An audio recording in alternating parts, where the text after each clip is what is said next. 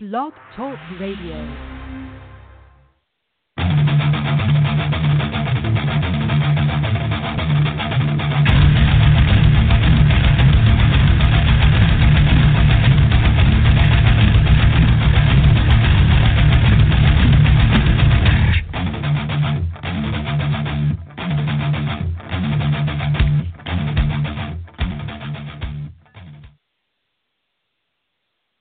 Hello, everyone, and welcome to today's edition of The Cheapest Meal presented by Deep Fried Draft. My name is Brian Bosarge. We got a great show today coming up in just a minute. We're going to be talking to Jeff Risdon. We're going to be talking about the Detroit Lions and various other topics relating to the NFL Draft and everything else. New mock draft coming up this week at deepfrieddraft.com, so get ready for that. We've had some good podcasts these last few weeks. The latest one, I broke down the wide receiver and tight end class coming up for this NFL draft. I have spoken to New Mexico State safety prospect Ron LaForce. Go back and listen to that one. It was a great episode.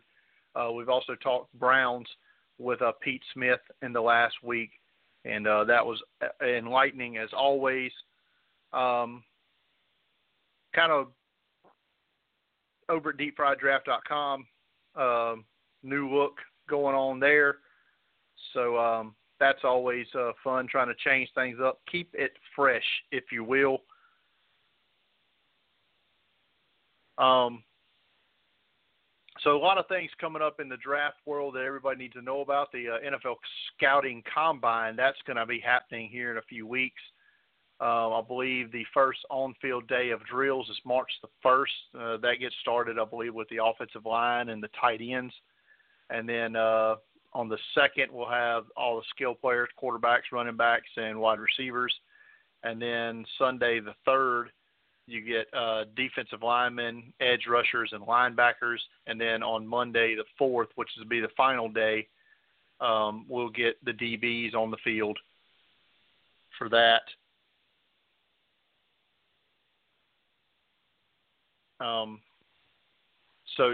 Coming up podcasting-wise, like I said, today we're going to have Jeff Risdon on in just a few minutes. We're going to have Joe Marino of the Draft Network on tomorrow, and I'll probably do some more positional breakdowns later in the week. But with that being said, special guest now, he is the draft writer and NFL writer for Real GM. He's the managing editor of BrownsWire and LionsWire. He is my good friend, Jeff Risdon. Jeff, how are you doing today, buddy? Great to be with you this morning, Brian. Good to talk to you. Hey, man, always. I got to tell you a quick story because we were going back and forth during Senior Bowl week about, food and why I told you that, there were 100 different seafood places better than the place you went to that you could have eaten at. But I took a couple of Yankee first-timers. Joe Goodberry, you know him well, I believe, writer for the Bengals, writer for The Athletic, and I took John Sheeran. He's a writer for Cincy Jungle. These guys had never been to Mobile before, I don't believe. So I take them to J. Rogers Barbecue. It's a place in Saraland. It's about 13 miles up the road from Mobile. This is a soul food buffet, and I'm going to take you there next year, Jeff, because you got to go. That sounds good. But ask Pete Smith; he'll tell you he was pure miserable after he left. But these two, Jeff, had never eaten banana pudding before. I don't know how that happens. That is not something that we get in the north here. I live in basically Grand Rapids, Michigan. And the only place I ever see that is at Golden Corral, and that just ain't what you get in Mobile. No, that ain't it. But you've lived in Houston before, so you've tasted good banana pudding before, so you know what it's like. Oh, absolutely. I lived in Virginia for a while too, and it's not quite what you get in the deep South where you are, but it's better than anything we get around here. Yeah, I miss living in Houston for the food as much as anything else, man. I gained 15 pounds in my 3 years there.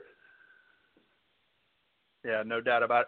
First, before we get into what I really want to talk about this week, let's talk about the big news this week, and that was the Colin Kaepernick, Eric Reed. They settled their lawsuit with the NFL. just tell everybody that's listening maybe give us some quick ins and outs of why this is important. Yeah, well, first off, it avoids a court deposition, which would have been troublesome for a lot of NFL owners. And I think most people are probably aware of who those owners would be. Teams that openly did not pursue Colin Kaepernick and instead trotted out the likes of Tom Savage, Nate Peterman, players of obviously inferior ability and talent. It was a collusion suit. The settlement means that none of the sides have to disclose. The NFL, the owners don't have to disclose, why they didn't sign Kaepernick, if there was any, secret handshake agreement or actual formal agreement, which seems unlikely, but that's all taken away. Kaepernick, on his end, never has to say that he tried or didn't try to play in the league, that he, was offered. He didn't have to reveal any offers that might have been there, anything like that. So from that sense, it's a bit of a win for both sides. For those of us who wanted more truth and more clarity from both sides of this, it's a bit of a disappointing thing. But getting $60 to $80 million for what he has gone through for Kaepernick specifically. Now, Reed did actually wind up playing, and he signed another contract with the Carolina Panthers last week. So his end of the collusion part of it was probably a little different. I wonder if that was a bit of an impetus for them to settle, because the fact that he was no longer blackballed, that he was able to sign a second contract, sort of took away the, we're conspiring to keep him out angle for Reed. And I wonder how much that plays into it. But I'm glad it's over. I'm very curious if Kaepernick will try to play, or if he will just take the money and say, you know what, I've done my battles with the NFL. I don't need to fight this battle anymore. I will use this to continue, forwarding my campaign of social justice and awareness and try to get those things going. It's a messy thing. It was an interesting timing for it. Friday afternoon is always, NFL news dump time, and that's when both sides came out with it. And it was interesting to me that both sides released a joint statement through the lawyers that it was all done. That's a little too tidy for me, but at the same time, I'm glad the whole just fiasco of it is over. Right. I'm with you. I'm curious if he's ever actually going to play again, because if you look at some of the quarterbacks that get trotted out, like you mentioned specifically guys like Nate Peterman, who are complete and utter garbage, Tom Savage, just guys like that should never be on an NFL roster, and he's not.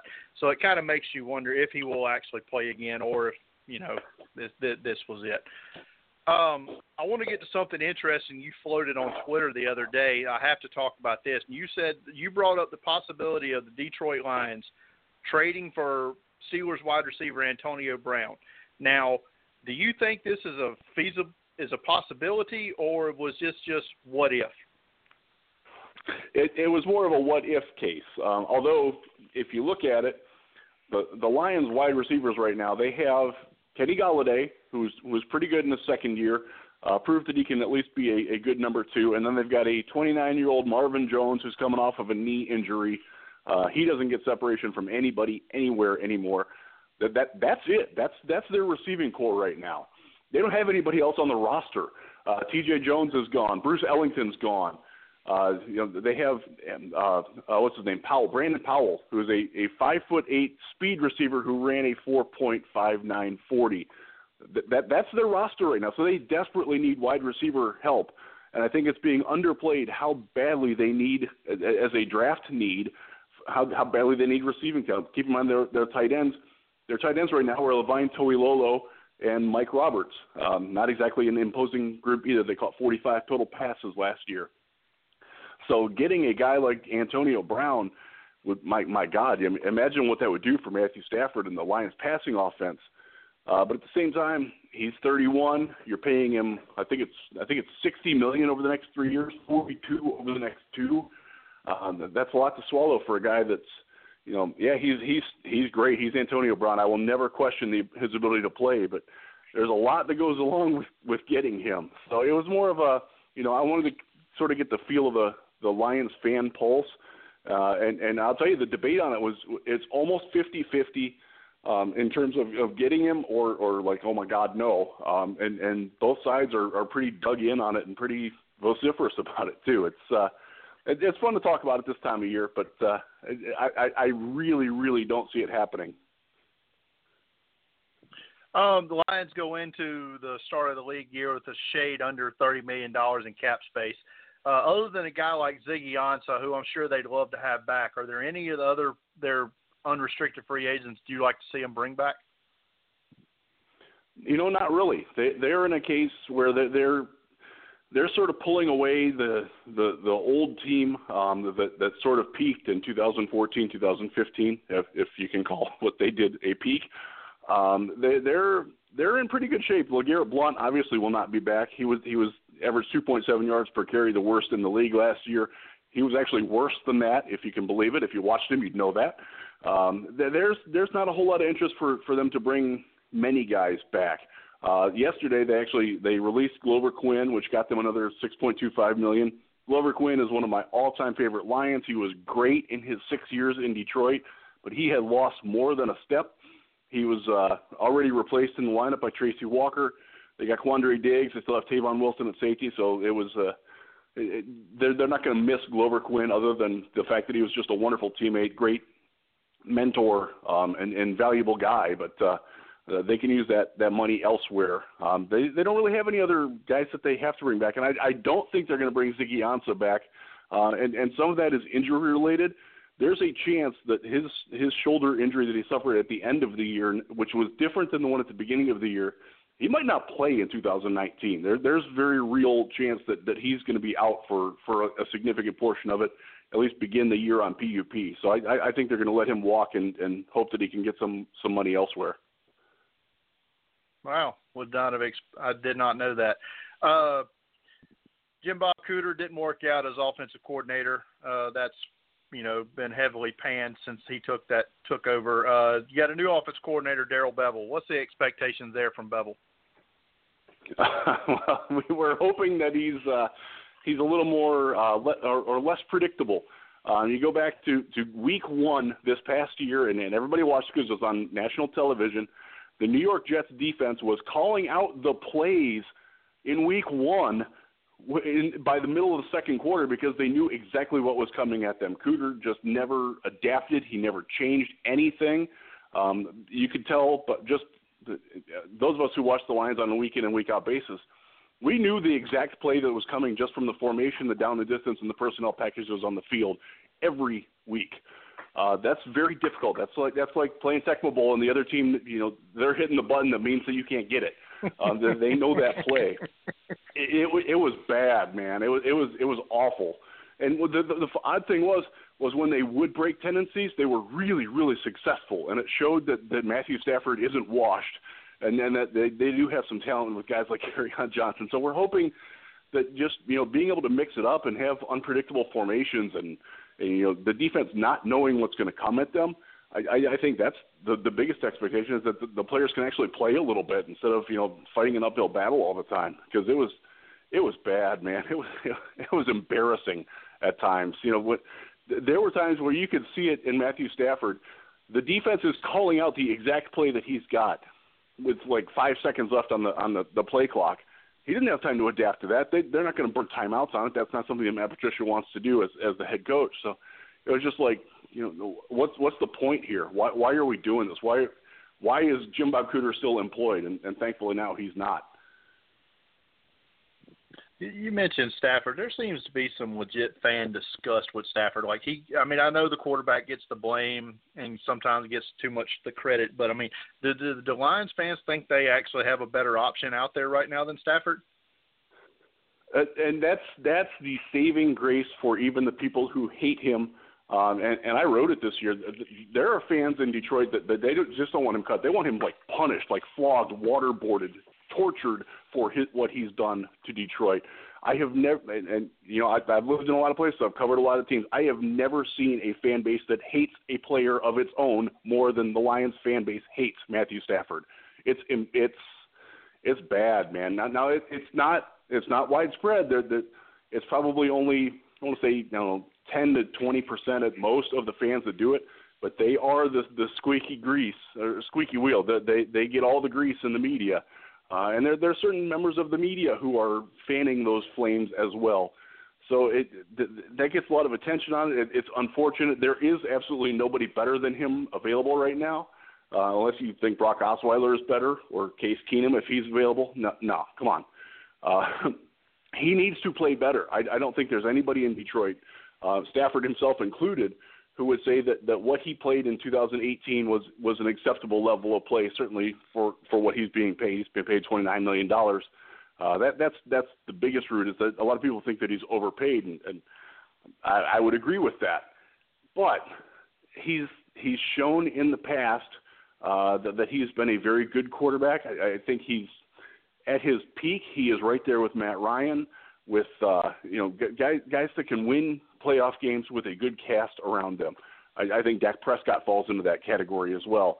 Guys who are not necessarily going to be the people who lead your team to greatness, but can guide a good team to greatness. I think he fits right in the middle of that category. And, unfortunately, the team around him just hasn't been quite up to snuff. The coaching staff hasn't been up to snuff at times. Just little things that have happened. And Stafford played hurt. He did not play well last year. He made poor decisions too often. A lot of the problems that get labeled on, a lot of people think that the Lions need offensive line help.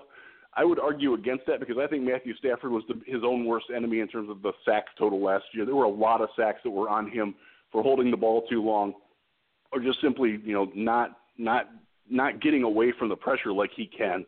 And some of that was his back injury, but some of it was just he didn't seem like he was dialed in as well as he had been in the past. If he gets back to the guy that he was in 2015, 16, 17, when he led the NFL in fourth quarter wins and game-winning drives and produced a winning record and beat more teams with winning records than Aaron Rodgers did over that time period, I think the fans will turn around pretty quickly and get behind him again. But, man, there's a lot of people around that really do – they can't stand him. And it's weird. It's weird the level of hate that they have for him. Oh, it's crazy to me. I don't get it. I mean, I get what you're saying about he needs more talent around him, and that's absolutely true. But he's not Andy Dalton out here, that I have to deal with on a yearly basis. So anyway, Lions have the number 8 pick coming up in the draft. Yeah, that's funny. That's one of the questions that we ask people. Like, would you trade him for Andy Dalton? That's one of the things when I have my radio, when I'm on the radio, we'll ask that. Okay, would you rather have Matthew Stafford or Andy Dalton? And even the biggest haters are like, well, Dalton sucks, man. Keep me Stafford. Okay, well that's it's a headache. Oh, no doubt about it. Lions have the number 8 pick coming up. You mentioned the wide receiver is definitely a need. I don't know if 8's where you want to go, with that. But what other positions besides maybe wide receiver would you look at the 8th pick? They need a pass rush, and it can come from – they're pretty well set at defensive tackle. Once they got Damon Snacks Harrison, that put A'Shawn Robinson and Deshaun Hand, both of whom were very good as well. So they're good there, but their edges, with Ansa not coming back, their best edge right now is Devon Kennard. He's a solid player, but he's not a guy who generates pressure on his own. He's sort of a cleanup guy. They need a pass rusher who can stand up or put his hand in the dirt, because they play a 3-4-4-3 hybrid based on not even just the opponent, but the specific down and distance. They flop between it heavily, almost entirely in nickel as well. They need a outside pass rush threat, a guy who makes offenses worry about him and changes blocking schemes. That's a huge need. They need a number 2 cornerback. Nevin Lawson is a solid number 3, number 4, but they don't have a number 2 to play with Darius. Teez Tabor, frankly, I'll be surprised if he's back on the team, and I'll be surprised if he's in the NFL the next year. He allowed a perfect passer rating against him last year. That's hard to do. It's hard to suck that bad. Teez Tabor did it. So they're in the market for a number 2 cornerback. That could also come in free agency. They need a tight end very badly. If T.J. Lang retires or moves on at right guard, and that there's some speculation about whether is he going to stay or is he go. If he goes, they do need another offensive lineman because Wiggins just wasn't it, and Tyrell Crosby. I don't think they know what they have in Tyrell Crosby yet. I think they'll figure it out, but I'm not ready to commit to him yet. So those are the biggest thing. And there is no number 2 quarterback on the roster right now. They have Matt Castle. He's horrible. They need a young quarterback to bring behind Stafford to maybe eventually groom to be a successor. They follow the Patriot way. The GM is Bob Quinn. He came from New England. Matt Patricia's the head coach. He's from New England, obviously. Getting a guy that to be the Brian Hoyer or Jacoby Brissett, Jimmy Garoppolo in that vein. They don't have that guy in Detroit. They tried with Brad Kaya. That didn't work. They need to try that again, and I think they'll go after that. It's not a big need, but it's something that I would expect them to bring somebody in the draft's third day. Not that there's any quarterbacks this year in the third day that you would want, but that's where the need and availability don't align necessarily. We're going to talk about one of those potential third-day guys in just a minute, but I want to ask you really quick about the Browns because I had Pete Smith on last week. So, like I said, I always seem to have him on before you, so I don't talk much Browns with you, but as you do work with BrownsWire, do you think that arguably are they the favorite for the AFC North this year as we stand right now? I would make them that, yes. I expect them to make the playoffs next year. That doesn't mean that they don't have flaws and they don't have holes that need to get filled, but they, on paper, are the best team entering right now and going forward because they have enough cap room to do things and they have some draft resources. Yes, I expect them to win the division next year. Doesn't mean they will, but I expect them to. Yeah, I'm kind of in the same boat with you on that. Jeff, hang tight. We're going to talk about the 2019 NFL Draft. We're going to take a quick 90-second break, so hang tight. Are you thinking about a trip to Disney World, to Disneyland, and you don't know where to start? What's an ADR? How does that whole Fast Pass thing work? And what in the world is MDE? Let Rebecca Bosarge, vacation specialist with Coasters and Castles Travel, help. Her services are 100% free to her clients. She can take care of all those important details to make your family vacation the very special vacation that you want it to be. Rebecca Bosarge can book your rooms, your tickets, and vacation packages for any size group. Make dining reservations, make all Fast Pass reservations. She can book special event tickets, arrange any necessary transportation. She can also set up your My Disney Experience account and even create a personal itinerary for the duration of your trip. You will not have to stress over the details when you use a knowledgeable vacation specialist like Rebecca Bosarge. She can book Universal Studios, Busch Gardens, Alani, Adventures by Disney, and Disney Cruise Line, as well as all major theme parks and popular vacation destinations. Contact Rebecca Bosarge today to get your planning started by emailing her at rbosarge@coastersandcastlestravel.com. You can find her on Facebook at Coasters and Castles Travel, Rebecca Bosarge, and on Facebook at Rebecca B. C&C Travel. You can also find her on Twitter at VacationsRHB. Get in touch with her today. You won't regret it.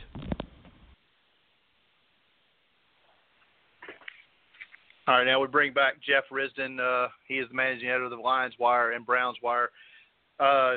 Jeff, we're in peak draft season now. Combine, as I said earlier before you came on, 2 weeks away. So we're getting ready for that. But I want to talk about one of those quarterbacks. We both saw him down at the Senior Bowl. Tyree Jackson, quarterback from Buffalo. We talked about him before the season last year. If you were a GM, would you feel comfortable taking him off the board? I would. He definitely deserves to be drafted based on his physical potential. As you know, we've talked about this. He's a local for me here in West Michigan. I actually saw him play in high school, and to follow his career arc, he's an incredible athlete. He has the biggest arm of any quarterback I've ever seen. That includes Matthew Stafford. That includes Josh Allen. And Josh Allen is sort of the comparison that I would use for him. He is not as fast as Josh Allen, but he has the same sort of, high intensity fast ball. Doesn't always have touch, doesn't always know where the throw is going, doesn't always read the defense all that well, but he can do things that other quarterbacks can't because of his sheer physical ability and talent. If you believe that you can harness that and work with it, and even just over the 3 days in Mobile with different coaching, I saw him take a little bit off the throws and start to get a little bit more accurate with it. Those are the things that he needs to do. He is a day 3 guy for me, but he's a guy that if I don't have a pressing need for a quarterback, if I need a guy 2-3 years, hey, like Detroit maybe, yeah, I'd take him. 4th round's probably a little rich because there's a pretty significant chance that he's going to wash out, that it just won't happen for him. But at 6'7", 245 pounds, with his long stride, with his arm, with his proven ability to do things against good opponents in the MAC, yeah, I'm taking 5th, 6th round definitely. If he's on the board, he's on my team. Right. What team do you think would offer him the best chance to be groomed and developed? Like what quarterback coach or what team do you think would be best for Tyree Jackson?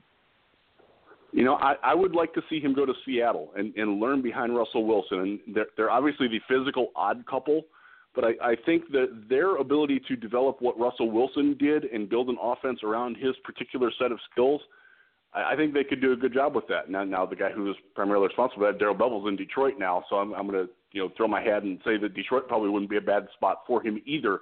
But a place with a proven system that he can sort of learn that system, but also, offer what he does unique into it and have a coach, and Pete Carroll's great at this, at adapting to what his players do well and figuring out how to incorporate that into his more overarching thing. I think Seattle would be a great fit for him. Yeah, no doubt about it.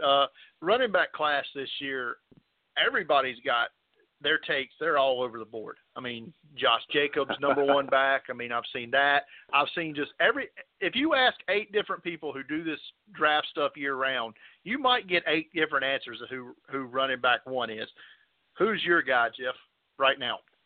Oh, geez. It's tough because it sort of depends on – there's a couple things there. And I'm not waffling on purpose on this, but it depends on what your team needs. Do you need a speed guy? Do you need a hybrid guy? Do you need a power guy?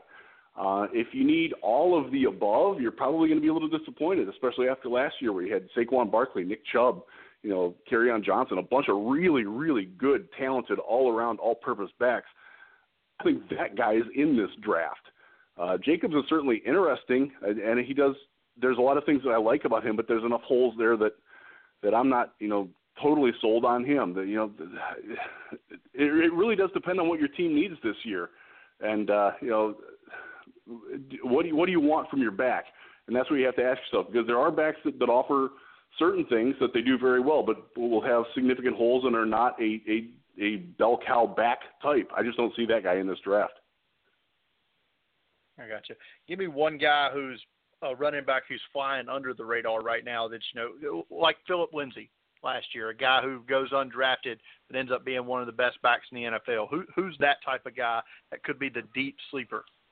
I think a lot of people caught on to Divine Ozigbo out of Nebraska, sort of a late developing wonder. He lost a little bit of weight, showed great at the Shrine game, a very talented back, runs with great patience. He's a popular one for that.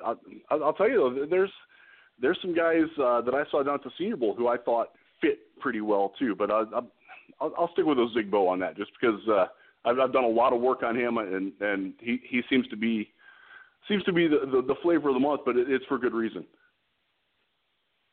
Right.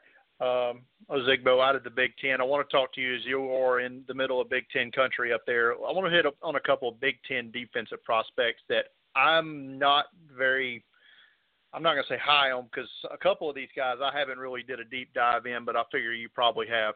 Talk to me about Michigan State corner Justin Lane. He will fit in the NFL. He has a place in the NFL. He is a day 3 guy. Probably needs to play where he can use his physicality pretty well. I actually like him as kind of a hybrid safety corner because he plays bigger than what he does. If you notice, a lot of guys who come out of that Michigan State program they wind up being good tacklers, but not necessarily the greatest in coverage. Going back to Darqueze Dennard, Xavier Rhodes. Or not Xavier Rhodes, but there's a bunch of guys that have come out of there. Monte Nicholson at safety for the Redskins is another guy where they do certain things well. And I think Lane is a guy, he has enough athletic ability, he has enough turn and run ability he can be your third outside corner and play on special teams. So if you're not drafting him too high for that to me is worth a 5th, 6th, 7th round pick for me, and I'm fine with that. But if you want him higher than that, you're probably going to be disappointed in what he offers. A guy I am way behind on that is just getting love out the yin yang from draft Twitter, so to speak, and a guy I haven't really studied at all is Michigan linebacker Devin Bush. Tell me what I'm missing or why I need to go hit the tape on him today.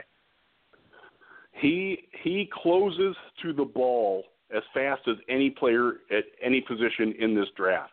His ability to get from a dead stop or just sort of flowing along to striking and getting the ball carrier on the ground is the best in this draft class. That's better than Devin White. That's better than the dude from Alabama, Wilson. That is better than any other linebacker in this draft. The problem is that he's 5'10 and a half and 220 pounds maybe, and that's with a whole lot of hair. It's a tough sell for that kind of guy to go in the first round. But if you just watch what he does in games and how he impacts games, how he can cover tight ends, how he can blow up screens, chase down receivers on jet sweeps and things like that, he's a first-round talent. Will his size allow him to be that? That's the big question. Indy's going to be huge for him. If he's going to be the size that that I talked about there, he's going to have to run really, really well to stay in the top 40 of the draft. Doesn't mean that I don't think he can play at that level, but if he wants to get drafted at that level, he's going to really have to fly because 5'10" linebackers that are he's probably smaller than Jabril Peppers, to be honest with you. And that's a tough sell for NFL coaches and GMs to take a guy that high with that size. I know the skill sets probably aren't the same, but is it kind of like the cat from Akron a few years ago, Jatavis Brown? Is that his name? He was Jatavis Brown. 5'10"-ish. Yeah. Yeah. Bush is better than him. He's faster. But, same sort of thing. And I think Jatavis Brown has done all right for himself. And I'll tell you what, they have a linebacker from Akron this year, Ulysses Gilbert, who's a good draft sleeper, day 3 guy. But he's not Jatavis Brown, but he's going to make some team happy in 5th, 6th round. But, yeah, Bush is I had the pleasure. I've seen Michigan live at least twice every year for the last 6 years. He's really, really good. Good football player, smart football player, good teammate. Very well respected. He's a guy that I think NFL fans are going to warm to once they see him put on the pads, not necessarily when they see him get off the bus. And lastly, another Michigan guy I'm sure you've talked about a lot and you've seen in person a lot, Rashawn Gary. What is he? That's a great question. What is he? He's a 273-pound defensive tackle. That's not easy. Who doesn't like playing defensive tackle, by the way? He wants to play edge. Michigan asked him to cut weight, and he did, and played on the edge opposite Chase Winovich. Winovich got all the sacks, got all the glory, and Gary, while he improved his all-around game, it's pass rush and sacks that sell, and he didn't have that last year. And the thing is, when he moves to the outside, his biggest assets are his quickness and his strength for his size. That gets mitigated when he goes to the outside. He doesn't have that big of an advantage over the tackles as he does the guards in the center. So if he can get back up to 280 even, 285 would be great, which is what he played at earlier in his career. Put him in a 3 technique. I'm not going to say he's Aaron Donald or Geno Atkins, but I'm not going to say he's not either. He has that sort of dynamic athletic ability, and because he improved his vision, he improved his ability to shed blocks to keep himself clean a little bit. This was a guy who never anticipated a cut block in his life until about halfway through last year, and he figured those things out. So he does offer a lot, but as an edge, he's not one of the not even one of the 6 or 7 best in this class. As an interior tackle, if you can get enough weight on him and are comfortable with him getting blasted back on occasion, he can be a really, really devastating interior force. Geno Atkins would be the working comp for that. He's bigger than him, but that kind of player. And I think there's a lot of teams that would really like having that. But he has to commit to it. He has to want to do it.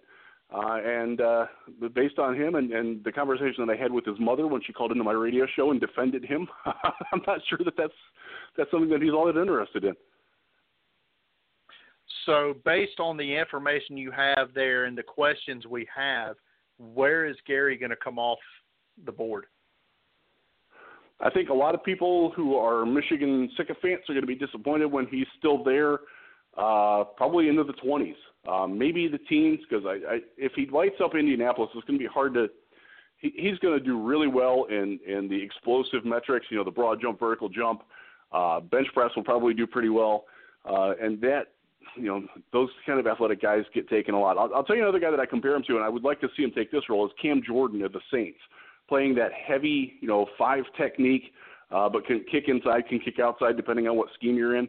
I think that's probably the best outcome for him, the most realistic outcome, because I don't think teams are going to see him playing inside like that. If he can be that guy, he's worth taking in the top 15. Is he going to prove that he's that guy? Maybe. I think the first place he comes off the board is Cleveland at 17, and I'm not sold that they're going to be all that interested in him there. So I think he's going to sit longer than most people expect. There's a similar sized guy that I know I love, and Ed Oliver. Are they like competing for the same spot, so to speak? Yeah, you know what, they kind of are. And Oliver is a better athlete and he has better pass rush moves. He doesn't just out-athlete people, which is sort of what Gary does. If he doesn't win on his first step, he's not beating you much, other than with a nasty forearm shiver swipe move that he's got. Oliver does more things with that. So I think Oliver will wind up going a little bit ahead of him. They're similar players, and if you're interested in Gary, you're probably going to be interested in Oliver. And there's a couple other guys you're probably going to be interested in too. This is a very good draft class to need interior pass rushers and edges. That also hurts their draft stock, by the way. If you're sitting there at 12 and, Ed Oliver doesn't go off until 8 to 10, okay, well, all these other guys are getting pushed back. Do I have to take him now, or can I get somebody who gives me 98% of what he does 3 rounds later? Maybe you can. That factors into it too. No doubt about it. You see it every year, especially because everybody says, well, this class is this position group is so deep, and then the guys start sliding. It's because teams know that, well, we can get this same guy, like you said, 90% of what this guy is, 75% cheaper. So let's take the bargain. Exactly. So yeah. You touched on Ulysses Gilbert from Akron. I can't not talk to you about some MAC prospects. Jeff, it's kind of what you are. It's your brand, the MAC. So it is. So Ohio, anybody this year? Because this doesn't seem like this year is it for them. They have 2 offensive linemen who are at the NFLPA game. Lowry, the tackle, is the better of the 2. He's got a shot to at least last through the preseason as a rookie and get on a practice squad. As much as I love Poppy White for all that he did for the Bobcats in his 4 years there, his side, he's sort of a poor man's Theo Riddick, and I don't think that's worth much. But I'm just happy that we've won bowl games, because when I was there, we were dreadful. What about the running back, Wallet? I guess I'm pronouncing that right. Is he a camp guy, or is he CFL all the way? I think he's going to be a CFL guy. He can get into a camp. He reminds me, not to go all Detroit on you, he reminds me some of Zach Zenner, but he's not as explosive as Zach Zenner is. Hard-working lunch pail guy, fought his way back from injury, fought his way back from losing his role a little bit, had a really good senior season. He's a guy that you want to root for, but at the same time, unfortunately, guys like him really are a dime a dozen in the NFL these days. Yeah, one last MAC question here, and we'll get off. A couple of Buffalo guys. Talk to me quickly about Anthony Johnson, the receiver. We both saw him at the Senior Bowl, and I was like, it wasn't impressive. I don't think he did much that week at all. He's very generic, no holes to his game. Very, very solid all around, but doesn't offer any one spectacular trait. He's average size. He's 6'2", 200 pounds. Average speed. He's going to run 4 or 5. Pretty good hands, but not spectacular.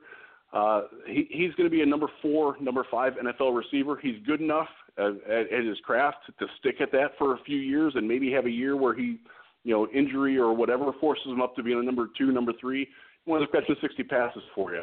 I think that's sort of his career arc. And I like him, but there's no real reason to not take other guys over him if they offer something a little bit better, and whether it's speed, size, whatever. He's sort of just, yeah. Khalil Hodge kind of in the same, the linebacker from Buffalo, he kind of in the same range as Gilbert, 5th, 6th round. Yeah, he might actually go a little lower than that. He showed up in St. Pete for the Shrine game at 255 pounds. It showed. He really. The more I watched of him, the less I liked his NFL upside. I think he's a solid player. I think he's going to be a backup interior linebacker in the league. Your number 4, number 5 linebacker. He's a guy who's going to have to win on special teams. His weight is all over the place. He's played at 237. He's played at 255. He didn't look good in coverage. He didn't necessarily look all that good in blitzing. He wasn't a good blitzer in college. There's a finite role for a limited. I think he's a 3-4 inside backer who plays on rundowns and in heavy packages. I don't see a bigger role for him than that. All right, we'll do a couple quick draft takes here. Who's the first quarterback taken, and at what pick? Oh, geez. I do think it's going to be Kyler Murray. I will stake that, and I will say wherever Oakland picks, whether they stay where they are or not. I just like I'm infatuated with the concept of John Gruden continuing to stick his middle finger at convention and doing what he wants for the better or the worse. That would certainly be interesting. I said the same thing. I did a radio spot with the local guys here after he announced he was committing to football, and they asked who's going to take him. I said it's probably going to be Oakland. I'm like you. I think he's going to do what he wants to do, and to hell with everybody else. Over under 6.5 edge rushers in round 1. Ooh, that's a good question because we've been looking at this for the Lions' purposes for guys that we could possibly get in the second round. I think it's going to be under. I think offensive tackles are going to bubble up unexpectedly. I think you're going to see a couple of safeties, guys like Nasir Adderley bubble up and get into that range.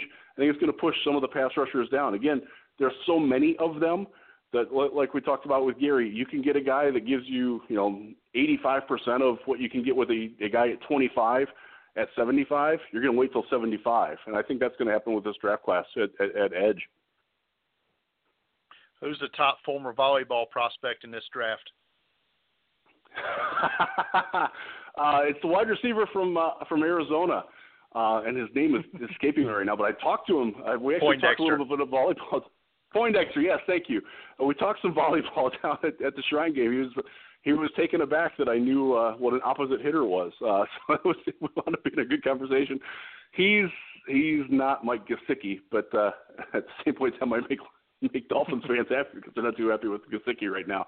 But Gesicki was an amazing volleyball player, top level, not quite to where he could have played for the U.S. team, but he could have started at Penn State, and Penn State is a massive volleyball power in men and women's volleyball. Poindexter's more of he's a guy that you don't ever want to see in your rec league, and could have played on a club team in college, which is what I did. But I think that's probably about his peak too. All right, last thing. We've had 1 week of games in the new Alliance of American Football. Give me your quick take on how that was and can it sustain success? Well, I'll tell you this. I was in Fort Wayne, Indiana last weekend. My son was playing some AAU basketball, and we were at a hotel bar Saturday night, and there was probably 40 to 50 people, and they were all watching. We didn't have the sound on, so we weren't that engaged with it. But people were watching and people were talking about it. That's exactly what they need. They got exposure. It was the San Antonio game. It wasn't necessarily a lot of scoring in it, but it was good football. And I think people are intrigued by it. It seems like a lot of people are buzzing about, I think I will watch it this weekend. It's still going to be one of those things where some people are just going to have to happen upon it. But the in-stadium attendance was really good. That seems to be what their model is built on. And getting that word of mouth out there. As you know, I'm a big advocate for rooting for it. I hope that it becomes a developmental league, not just for the NFL players, but for coaches and for officials, because God knows we need better trained officials getting up to the NFL. I think it lasts this year. I think they're going to do well enough that they get a second year and hopefully beyond that, because there's a lot of good things to like about it. The kickoff thing, I don't know about that, but or the extra point, that's a little weird for me. I'm a bit of a traditionalist. It'll take some time to get used to that, but at least they're trying to do something a little bit different than just being NFL light, and I like that. Well, my two takeaways from it that I noticed was, one, like you said, that it was good football, and if you, and I know you, because we're both older fellas, so we can both know when the XFL launched, it was just bad football, bad presentation, bad football, and the bad product. This was not like that. This was good football. And my other takeaway was, I know you didn't like the taking out of the kickoffs or whatever, but I thought the pace of play, that made the pace of play just so great. No full commercial break except in between quarters. The two games that Saturday night both ended under 2.5 hours.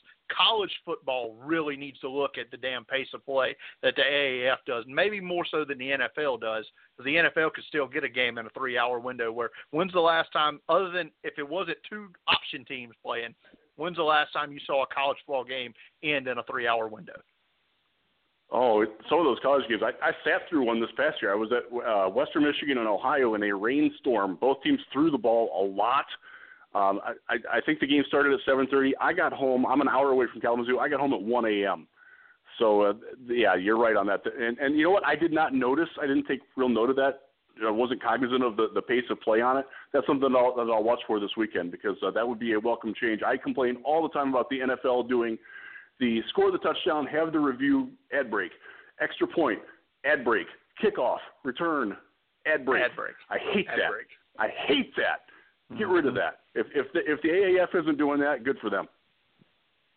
Yeah, like I said, the 2 hours and 35 minutes, both games that Saturday night came in under that. So that is definitely something that I think they're on to something there. And from what we've briefly heard of the new XFL, when it launches next year, they're actually aiming to get the games quicker than that. So we'll see how that goes. Jeff, always a pleasure talking to you, talking ball with you. Tell everybody where we can find your work. Yeah, sure. And thanks for having me on again. I am at realgm.com, the football side. I have a bunch of stuff going up there, draft-related. That's where most of my general NFL draft stuff goes. If you're looking for more team-specific stuff, I cover the Lions and the Browns on the USA Today Wire sites, BrownsWire and LionsWire. I've got a lot of stuff going up there. I publish at least 3 things every day on both sites. Most days are more than that. Some of it's draft-related. I have a draft prospect of the day going every day on both sites. So it keeps me busy. But, yeah, you can find me there. You can find me on Twitter at Jeff Risdon. That's Risdon. If you happen to ever be in West Michigan, I'm on ESPN 96.1 in Grand Rapids quite a bit between now and the NFL draft. Is that something you can find on like an iHeartRadio or something of that nature? Yes, it is WMAX on your iHeart app. Thanks for finding that out. I appreciate that. Hey, no problem. Hey, man, like I said, I know there's going to be some Lions fans that listen to this that are out of the network there, so maybe that's how they want to get their Lions covered. Jeff, again, thanks so much, man, and we'll see. Well, I guess we'll see you next January. I will be back in Mobile, and you will take me to good barbecue, my friend. You damn right. Jeff, thanks again. That was Jeff Risdon. He's the managing editor of LionsWire and BrownsWire and Real GM. Find him on Twitter at Jeff Risdon. He's just a great guy. I always enjoy talking football with Jim. So that's going to do it for today. As always, you can follow me on Twitter at Deep Fried Draft. Find everything that I do draft related at deepfrieddraft.com. Thanks for listening, everybody. Until next time,